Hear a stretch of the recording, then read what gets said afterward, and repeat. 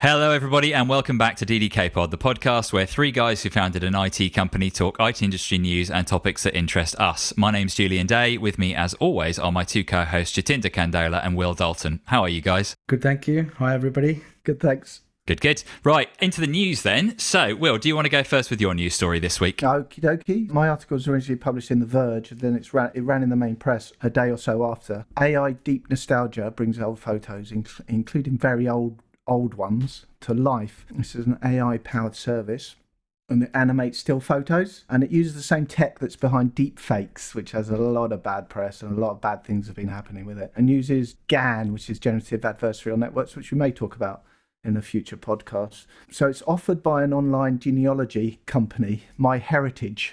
What you do is you upload all sorts of you can upload all sorts of photos, from sort of grainy black and white ones of your departed great granny to statues or busts of various characters from history. I mean, Alexander the Great is the example they use on the website, and it brings them to life. So it animates these photos. Now, it's fun, but it's also amazingly creepy. We uploaded pictures of the three of us, didn't we, on this? Three of what our do you mean we? All right, I did, because it was hysterical. That was one of the worst things I've ever seen. Yeah. So JK, your beard went a bit wrong, but I thought generally it was okay. I wasn't too grotesque, but by far and away the most hilarious was our dear Julian, who is a good-looking chap, but you came out a bit boss-eyed with one eye bigger than the other. Well, I mean, it's a pretty accurate deepfake, right? Your missus was reconsidering her options, I think, for a while. Anyway, go and check out the article. It's on The Verge, and you can upload a photo to myheritage.com and see the creepy side of you or a loved one. I think we'll also post the three monstrosities, the creepy version on Twitter. Oh, God. So you can point and laugh at it. Yeah.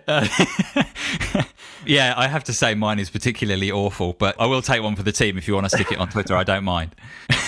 Great. Okay, my news story then. So I promise I won't keep doing this, but I'm very excited about this, as you can probably tell. So this week again, I'm going to talk about Perseverance, the Mars rover, just because it's really exciting. And yeah, they've managed to get it moving. So huge milestone. Really, really good to see that. So they wiggled all the wheels around, and then they actually went for a tiny little drive. I think they managed about 20 meters or something like that. But it's really good to see that it can move, because obviously it means that hopefully for years to come, it'll be trundling around the Jezero crater and bringing back just all sorts of awesome science. There's been some fascinating stuff that's come out as well of the output that Perseverance has already created. So I saw a video the other day. I'll do my best to find it and put it onto Twitter, which was by an artist where she stitched together a load of footage of Mars that Perseverance has beamed back to music, and it's just awe-inspiring now that they've landed such high fidelity cameras and more recent technology on the planet. So good on them, I say. But yeah, let's look forward to lots of science to come, and I promise I'll stop talking. It's an amazing thing, that.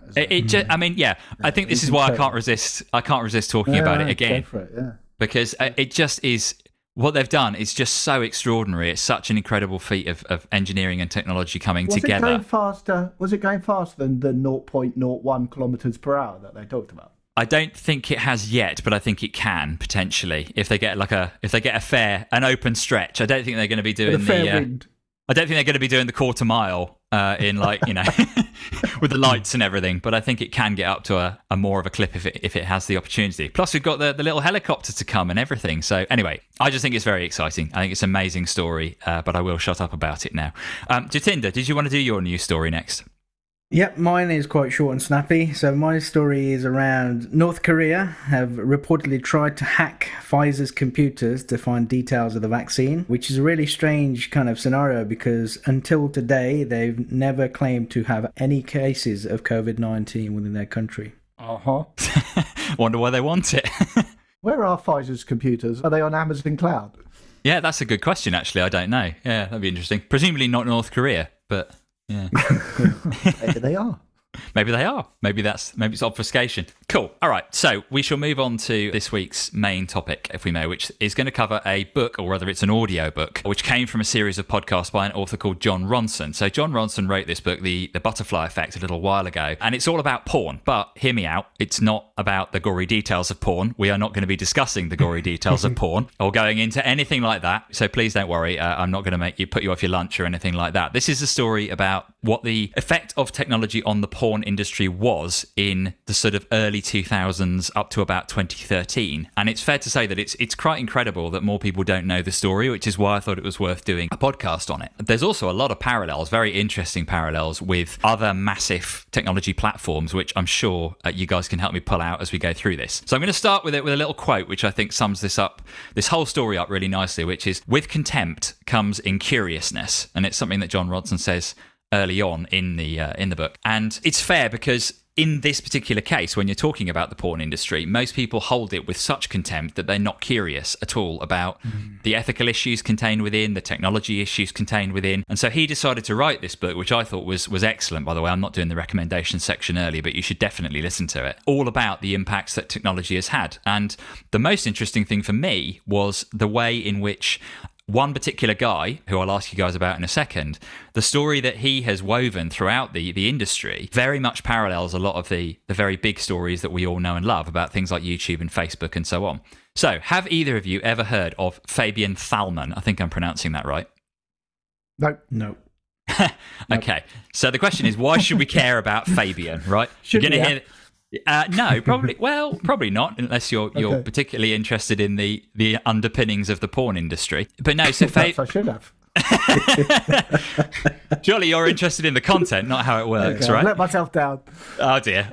Anyway, yeah, I'll come back to you and your extensive knowledge of pornography in a moment, but unfortunately we're not discussing the topics yet. So who's Fabian? Why should we care about Fabian Thalmann? Well, he started out his journey as a 16-year-old on CompuServe, which is something ancient, I'm sure Will remembers. Mm-hmm. And basically what he did at the age of 16 was he was trying to get access to paid porn sites, which pretty much every porn site was back then. And the way he did this... And every 16-year-old was trying to do back then. And every 16-year-old was trying to do. But the interesting thing is they couldn't, right? For 2 or 3 reasons. So you had to be 18, first of all. You needed a credit card. And not only did you need access to a credit card and the money to pay for the subscription for your particular site, and this is amazing. I can't believe people ever used to do this. It's probably a little bit before my time. But apparently you had to call a number and give your credit card details. So you actually had to ring someone, like a real person, up and say, "Yeah, I'd like access to this site, please. Can I sign up?"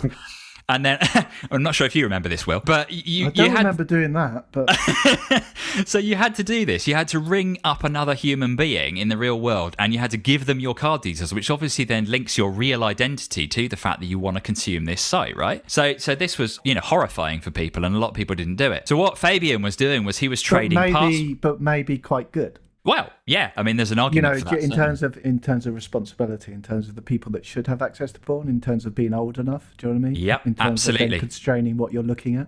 Yeah, and as we've seen with the recent push for legislation in the UK to try and bring some of these controls back in, I think a lot of people feel like it's gone too far the other way. Yeah. Mm-hmm. So it's fascinating how that was the case and how Fabian was getting around it. So what he was doing was he was going on CompuServe and he was trading passwords with people who had paid for the access in order to get free access. And this gave Fabian an idea, which is where we get really into the guts of our technology story, because Fabian, unlike most other people who were involved with the porn industry at that time, understood how the internet worked, right? So he had a deep understanding of what the direction the internet was going in and how it worked. And so he realized that, digitally speaking at least, the porn world was there for the taking. It was a bunch of mom and pop industries at this point, and people trying to make money off credit card subscriptions. They didn't understand that there was this distribution model coming along, which was popularized by a site which few people will remember, to be honest now,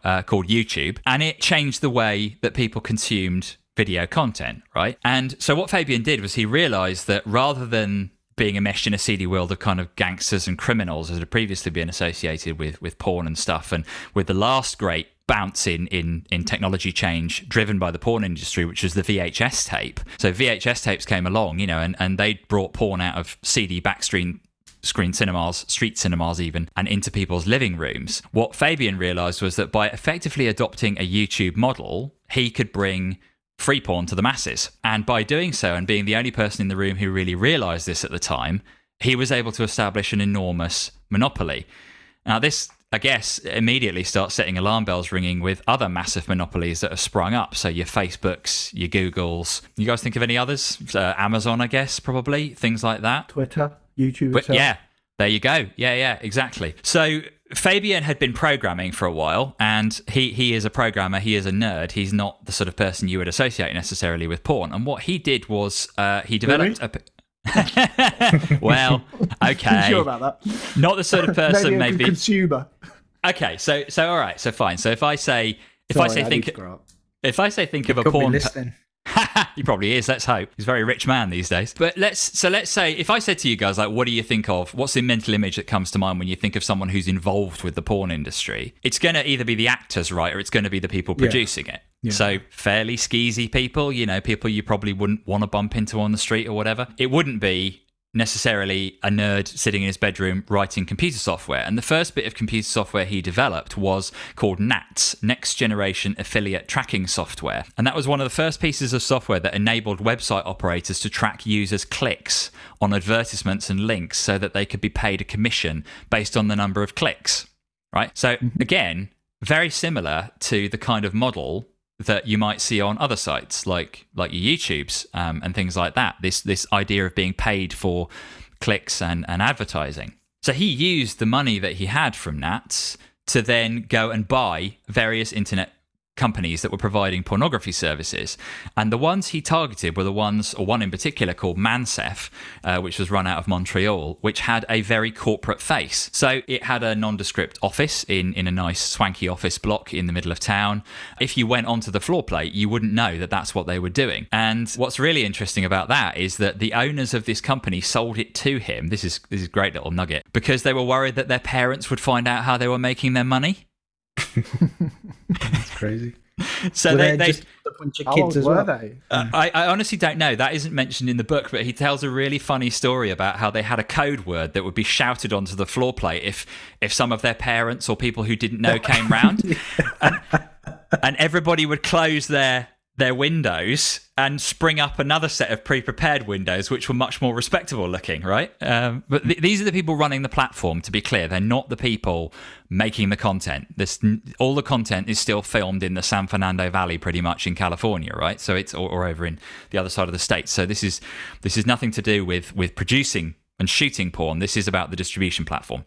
He goes and he buys this respectable looking company, and then, having bought that, he manages to secure $362 million worth of venture capital money.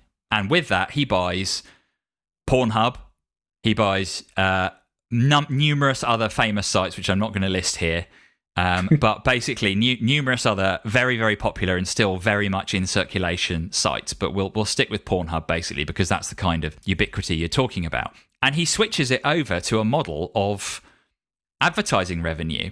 And again, very, very similar to YouTube. It's scary how the parallels are coming out there, right? So he moves everybody over onto this platform, and he amalgamates a lot of these sites together, gets rid of the ones that are defunct, has them all redirecting across to Pornhub. And he makes the platform available to everybody.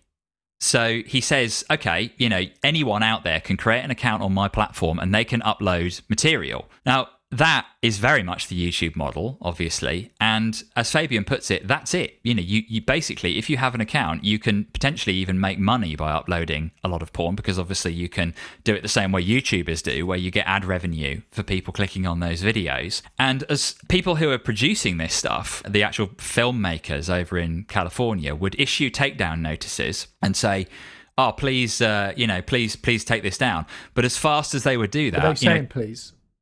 Well, presumably not. They were saying, take this down, it's mine.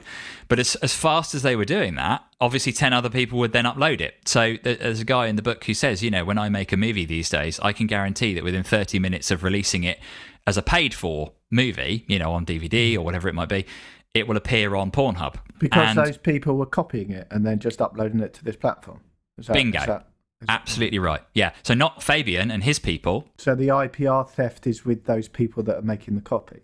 It's exactly the same model as your YouTubes or whatever. Yeah. So if a user goes on YouTube, creates a YouTube account, and then uploads a piece of protected copyrighted material, that's the user's problem, not YouTube's problem. It's that same argument that you have with Facebook, with the news and all sorts of stuff, where they argue that they are providing a platform, they're not providing the content, and it's up to users how they use that platform. So interesting, right?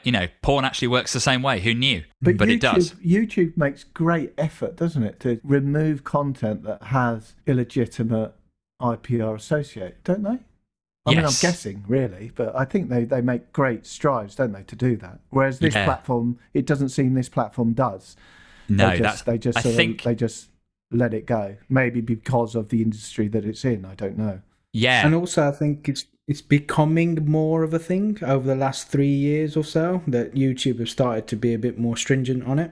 Yeah, because of certain industries, such as Hollywood as an industry has started to kind of highlight the issues of muscle. Yeah, exactly. Using all of its influence in the American government and places like that to do that. So can the porn industry flex its muscle? Well, God, that's an unfortunate turn of phrase, isn't it? You did that deliberately, didn't you? Sorry. So I can't grow up. I'm trying to. I tried to have a sensible conversation. That much is evident. Better new title for the whole podcast, maybe. Flex my muscle. Can we please move on? Please, this is a respectable discussion around technology. We can edit all this out. Anyway, so basically, you are completely right. Yeah, and so this is going back to my original pulling out of that quote where I said, contempt breeds incuriousness, right? So people don't want to know what's going on within this industry. And so for that reason, this monopoly has been allowed to flourish, and there is much less scrutiny over what is posted. So obviously they do have to make sure they take down really heavily illegal stuff. If there's anything that's posted on there which is so beyond the pale that it simply should not be on that platform, it's just too extreme, then yes, they have to do that, because otherwise they'll get shut down. But this is about legal content rather than IPR. Yeah. But also the thing is, because it's so popular, you've got, so many more people uploading each piece of content. So the other issue that they have is that, these guys who are producing these movies, they're not Marvel Studios. They're not Disney. They're not, whoever else, Fox or something.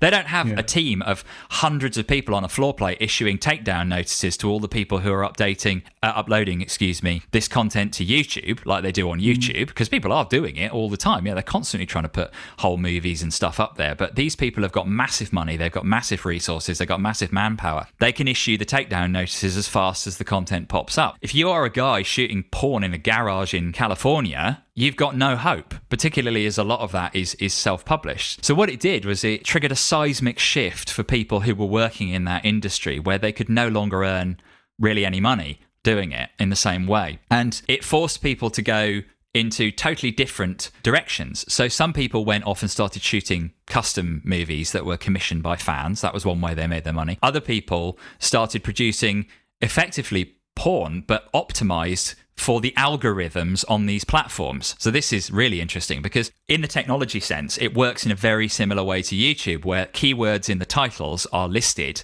on the platforms, and the platform serves up content to people based on those keywords. So you started to see a complete shift in the way that movies were produced, so that they could hit as many different genres as possible and as many different keywords as possible, so that they would get served up higher on the algorithm. So you're getting search engine optimization within the titling of porn movies. Which I never knew was a thing, but it's something that's happened. How do the people that produce the content though make the money if their content is still being duplicated and uploaded by so many people? Do you know what I mean? Even if they're being returned in many searches because the content or the words that they use in their content hit the search algorithms, that money's got to be directed somewhere, hasn't it? So where's the money directed to? Well, in theory, that money is directed to the person who uploaded the content, if you think about it, like the AdSense thing, which happens on. It could be many people. Yeah, which is why many people upload the same content. But also, it's driving ad revenue into the platform, into Fabian's arms, right? Although actually Fabian sold his stake in these companies in 2013. But by that point, he had about 80% of the porn watched on the internet was happening through his platforms. So just by going out there and doing this, he's made himself billions, or well, millions and millions at least, hundreds of millions probably, by getting all of that ad revenue driven into his own platforms. and then it becomes sort of a self-sustaining machine. Because he takes a cut of the ad revenue. Yeah, and I believe the people who upload the content do as well, but I'm not 100% sure if they have like an AdSense model like YouTube does. But it's also meant that, free porn has become ubiquitous, and that brings with it a whole bunch of ethical questions and societal effects. So we have whole generations of people now growing up where this content is freely available in amounts that you could never possibly consume. In just, there's so much of it everywhere, and people who are too young to get access to it from an early age. And Ronson, actually, in the book, he goes into some of the really tragic and ethically very, very murky impacts that's had on an awful lot of young people in the real world. And some of the stories are quite sad and moving. I'm not going to go into them now, I don't have the time, but it's definitely worth checking out. People who've been placed on sex offenders registers, people who've ended up having to move out of the sort of centre of their town, not because they're involved in the industry, they're performing in it, but because their consumption of it has become so unhealthy. There's stories in the press about how kids' perception of sex and the perception of how they treat their partner when having sex or while having sex is quite extreme, because it's based off what their experiences of what they're seeing in pornographic videos, which is all, it's all pretty. That's when you're older, it's quite funny. It can be quite funny. I mean, do you know what I mean? And it's silly. But actually, when you're young and you're very sexually immature, it becomes your normal. And actually, it's very, it undermines your partner and how there's and sex in general and all the rest of it. It can be quite shocking. And there's been stats that have backed a lot of that up as well, because there's been a soar in the rates of, without going into too many details, sexual dysfunction amongst young people. So they're not able to have sex in a normal way anymore, because they've been so conditioned by porn that the real thing doesn't compare to what they think it should be. Yeah, so exactly as you're saying, Will. But I mean, there's so many aspects to this topic. I mean, for example, they use IT industry standard techniques as well. So another thing that I found really interesting was they use A and B testing to refine which thumbnails appear on which videos. So I remember going to a presentation a while ago at a conference by, I think it was the Financial Times. I think you went to the same one, Will, maybe. Yep. And they talked about how they used A and B testing to refine which articles they flagged up to readers so that they could get the most bang for their buck out of a particular article. So some users get fed one slight variation, other users get fed another slight variation. So you might change the picture or you might change one word, and you see which generates more clicks, and you gradually refine until the point where you've got the perfect, or you've got as good a return as you're going to get. They're doing exactly the same thing on these platforms. The same techniques, all the same stuff that we use. Yeah. I suppose it's interesting if stuff's been invented on the back of these platforms, like that ubiquitous platform that hosts content and the click-through model, which seems to be something that's come out of the porn industry, if I've been listening correctly. But it's not, as you said right at the beginning, it's not well known. I think people shy away from it, and say, no, actually, this technology came from the porn industry. Well, we wondered. It's so interesting that how VHS became popular was actually driven by the porn industry. Oh yeah, I mean that was huge. Like, that's often credited with being the main reason that VHS became so ubiquitous, was because it was the porn industry that spearheaded that, because so many people no longer wanted to go and sit in a horrible cinema somewhere and watch it. They wanted to do it in their own home, and that gave them the opportunity to do that. So in many ways, porn's always been a bit of a bellwether for trends in technology. But what I think's really interesting about this particular story, just to sort of draw it to a close a little bit, is, the reason that this was able to happen in the way that it did is because of the industry it happened within. But also our own industry outside, we've seen slightly less extreme versions of this happening everywhere. There are these huge monopolies appearing all over the place. Your Facebook, your Google, your Apple, Microsoft, all these big companies that have sprung up. And the ethical implications of that are many, and varied, and we could talk about them for a long time. But this wasn't the first, but this happened in parallel, but it happened to such an extreme degree where this guy was able to take over the entire industry with no competition whatsoever, basically, because it happened within an industry that nobody wants to talk about.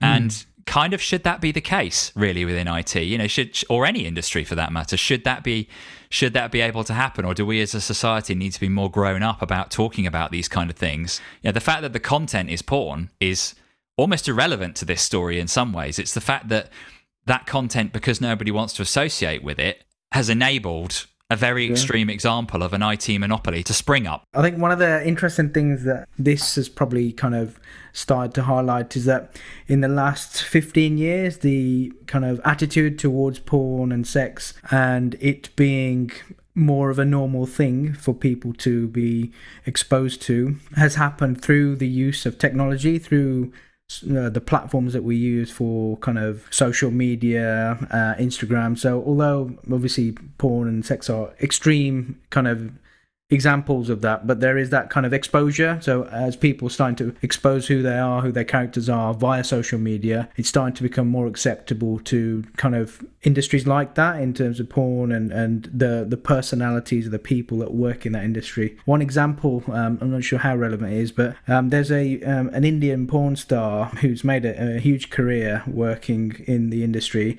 but then she switched over to working into Bollywood, and Bollywood as a respectable industry in their view. They didn't want her to be a part of their kind of industry, and lots of actors didn't want to work with her because of that taboo that she's done porn. But then after a while, it just started to become a normal thing, and she's kind of carved a niche out for herself in the industry, and other kind of senior, well-established actors have started to kind of come along because they see that social media and her influence and her kind of her star pull from the community that are interested in her is enough for it to be important for them to start working with her in the industry. So I think important because it's important. There's lots of important points in what you said there, but one of them is that why should it matter that you come from the porn industry? Yeah. You know what I mean?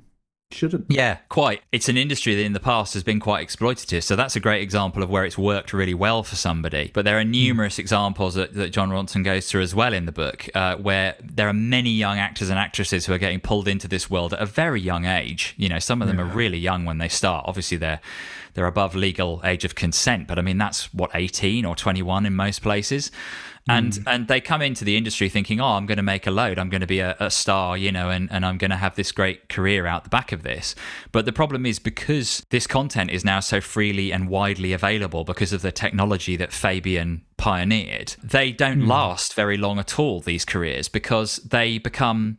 The market becomes saturated so quickly because people are not retweeting. I don't want to throw stuff at Twitter, but yeah, because people are repeating their content over and over and over again ad nauseum across all of these pornography platforms. They become flavour of the month for literally a couple of months, but then they get dropped, and then the impact that has on their life, because obviously you've then been tarred with that industry brush. You know, some people don't want to associate with you is huge. So there's a lot of ethics as well around the people who don't make it to superstardom as well. I just thought it was a very interesting story, and I'm glad that I read it. Yeah, definitely. Probably wouldn't have heard about it if you hadn't presented it. Well, that was why I wanted to do an episode on it, to be honest, because I thought it was... Your porn obsession has paid dues. Well, yes. Anyway, he who's in a glass house will. So with that, I think we'll move on to the recommendation section, if we may. Jatinder, did you want to go first with your recommendation this week? Yeah, happy to do that. So mine is about 10 years too late. So I'm not sure when Game of Thrones started, but I really, really just ignored it until about 3 weeks ago. So I've just started watching Game of Thrones over the last few weeks, and I'm hooked. I think it's really, really interesting. I'm glad that I can watch it and like binge watch it now because the entire kind of set has been completed. But there's so many different rich characters that you find interesting in the actual series that I like watching it because of you don't really know where the story is going to go because of the depth of so many characters. So my recommendation is if you haven't watched Game of Thrones, get involved and check it out. It's available on Sky, I think, at the moment. Yeah, better not tell you about season 8, hey. Have you watched them all, JK? No, not yet. I'm on season 4 or 5, I think. The end of 4, beginning of 5. Yeah, I've been meaning to go back to it. I think I watched 3.5 seasons, and I've never gone back and finished it off. But then when season 8 came out and got sort of critically panned, I'm now trying to summon up the willpower to go back to it, knowing that the ending maybe they don't stick the landing. But yeah, I thought it was great when I watched it. I'm not really a fan of the books, but I thought the series was quite good. Will, did you want to go next with your recommendation? So I want to recommend the Amazon Fire TV Stick. So it's a little USB-esque device that plugs into the HDMI socket of your TV. and connects to your Wi-Fi, and it allows you to stream TV to your TV. And it's 40 or so quid from Amazon. So I'm desperately trying to quit buying stuff from Amazon or AWS, but they And just keep on failing. making stuff that's really difficult not to like. Damn them! Fire TV is one of those devices. The good thing about Fire TV is you have all the apps that are on it. So you've got your Disney Pluses, MGM, Netflix, BBC, blah blah. But you can ask, it hooks into Alexa, and you can ask Alexa to search for a movie or a TV series, and it will search across all those apps, even if you're not subscribing to them, and then come back with a hit on your particular search, which is actually a really cool feature. But danger, beware, you might end up subscribing to a lot of apps. So my advice to you is to watch the TV, subscribe, sign up for the 7-day free trial, watch the show, and then cancel as soon as you finish watching. Yeah, that's exactly the same reason I have one, actually, is the ability to search across all of them. Yeah, it's cool. Yeah, it's really, really good. Excellent, thank you. So my recommendation is WandaVision. So WandaVision is a series that Marvel Studios has produced on Disney+. So Will mentioned that a minute ago. Use it through the old Amazon Fire Stick. But WandaVision is a show starring Paul Bettany and Elizabeth Olsen, who are both absolutely fantastic in it. Also, Catherine Hahn deserves a special mention, who's in the show as well. She's brilliant. It's just very interesting. It starts off in a sort of quirky, with two characters who I should say are in the Avengers movies. So they're very, very famous characters. Starting off in a 1950s black and white sitcom setting. And you kind of look at it and think, what? And that's the whole point. And it gradually unravels into a tale of grief and loss, and very much backs onto the events that happened in Avengers Infinity War and Avengers Endgame. I will say literally nothing else about it, because you must try and avoid spoilers if you can, and just go give it a watch. It starts off a little bit slow with these sort of sitcom pastiches, which are absolutely note perfect. My wife in particular grew up with some of these sitcoms, or watched them even though they were very, very old. Just said it's incredible the job they do of how well they sort of pastiche them. Then it all goes a bit Twin Peaks and all a bit odd, and it's, well, how on earth are two Avengers in this? And it's very good. It's very, very good. And yeah, I definitely think it's worth a watch. I'm glad you're saying that, because I started watching it and I'm thinking, what is going on here? And I've given up. I think a lot of first two episodes, but I'm glad you said it gets better. A lot of people bounce off it. If you are not sure whether you're going to like it, I would encourage you to watch up to the end of the 4th episode. I'll say no more than that. But if you're not sure whether this is for you, and you're thinking, what is this weird 1950s, 60s, 70s sitcom nonsense, just keep going to the 4th episode. Okay. Yeah. Good advice. And I think your opinion will turn around, because it's very good. Cool. So I think, chaps, that's the show. I think we're done. So thank you very much for today. Interesting chat. If those of you out there listening to this want to get in touch with us, you can do. We're available on ddkpod@ddklimited.com. That's ddkpod@ddklimited.com if you want to drop us an email. On Twitter, we are DDK Limited, and the limited in both those cases is spelt out in full. And on LinkedIn, we are Dalton Day Candola. So just remains for me to say thank you very much, guys, for today. And we'll see everybody in the next one. Bye. See you later. Oh, I hope my fire in the library wasn't making too much noise.